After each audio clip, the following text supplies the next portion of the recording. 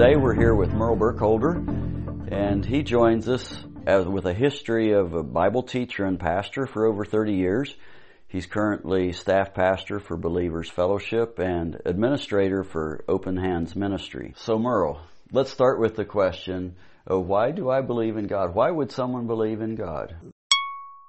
It starts there, and why I believe that God exists. And primarily, I look at what Romans 1 says, what Psalm 19 says, the heavens declare the glory of God, that God is, so it's God's revealing himself through nature. And you look at the world, and the world just doesn't look like a place that happened by accident. There's, whether you go to a large scale, you look at the universe, or you go down to the micro scale and you look at small things, it just seems like there's design. It seems like it's too complex, it's too orderly to have happened by accident. Also, just if there is no God, then there's really no meaning in life, because if the natural life, what we experience, if we're just biological things and it's all just, we're just basically animals, then life becomes meaningless, because there's, and we really don't have any value. There's no ultimate value in life, and there's no purpose, because then why does it matter how I live? Because I'm not accountable to anyone. There's nothing outside of this life anyway, so I might as well just enjoy myself and live for myself. And so without God, then life has no meaning, there's no value, there's no purpose, and it really becomes pretty much a matter of despair and no point to it, really. And so either you just live for yourself, or you might as well kill yourself and have it over with, because life is painful, and so why bother? Why go through the rest of it if there's no purpose to it anyway, no meaning to it? But I come back to the question then that Richard Dawkins asks it might be nice to have a purpose to life. It might feel really good to say, yeah, there's meaning to life and there's a purpose to human life and all that. But is it really true? And does God really exist? Or is it just something that I need to kind of make me feel like, well, I do have purpose and I do have significance? And I go back to some of Thomas Aquinas' 5 proofs of the existence of God.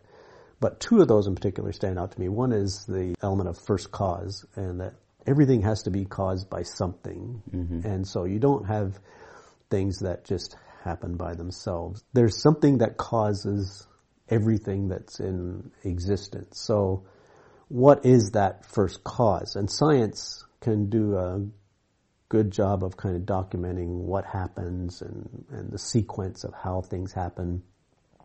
But what made it happen? What started the whole thing off? So if you go back and you say, well, it was, the whole universe started out of the Big Bang, but then you're back to, but what caused the Big Bang? What if there was this matter that was all in this compressed state, and then it exploded and the universe began expanding, but what made it explode? And where did the matter come from to start with? And so you still get back then to questions of origin rather than questions of process. It makes more sense to think that there's a living, intelligent being that is eternal, that planned this whole process rather than it just kind of happening. The second thing that Thomas Aquinas said that really makes a lot of sense to me is the thing of the unmoved mover, and that all of the universe is in motion. So the earth is revolving, it's revolving around the sun, but the sun is part of the solar system, and the solar system itself is in motion inside of our galaxy, and our galaxy is in motion. If there's motion,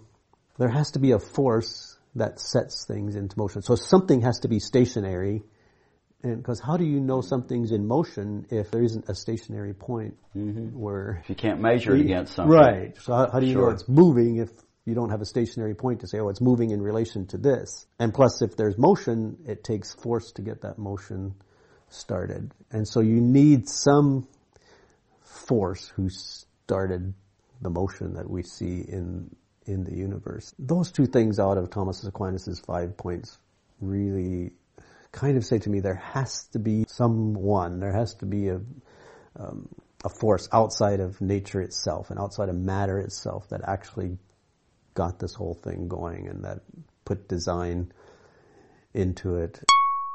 So that's interesting, but how would you respond to those who say that those proofs, such as McGrath, he would say that, well, that presupposes that God exists rather than it being a proof. How would you respond to that? Yeah, that's true, in that they are evidences of the existence of God.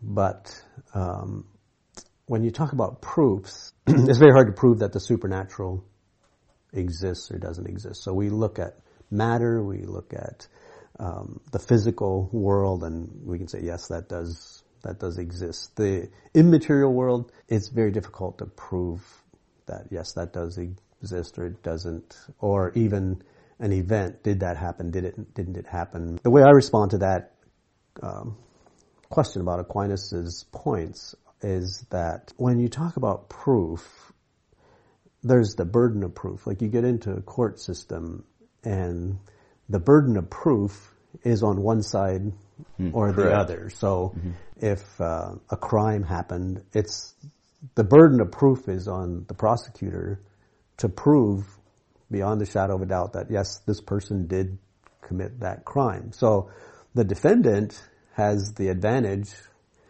of not needing to prove that he didn't do it. He just has to kind of let the prosecutor try to prove that he did. And in our system, we believe a person is innocent until proven guilty, so that burden of proof is on the prosecutor. In this case, and what atheists often like to do is put that burden of proof on us as Christians and say, well, you have to prove that God exists. Like, you can't prove that God exists. So until you can prove that God exists, then I won't believe in God. But my response to that is, the starting point makes a difference. And so, like you're saying, if you presuppose that God exists, well, then that's different than presupposing that God doesn't exist, because that shifts the burden of proof. But when we look at history, that revelation of God through nature has been so strong that even tribal people that have had no education, they believe in the existence of a creator God. They see it. Have most people down through history believed that there's a creator God, or haven't they? Most people have believed that there's a creator God. So I say the burden of proof is on the atheist who now comes along and says, no, there is no God. Prove to me that there is no God.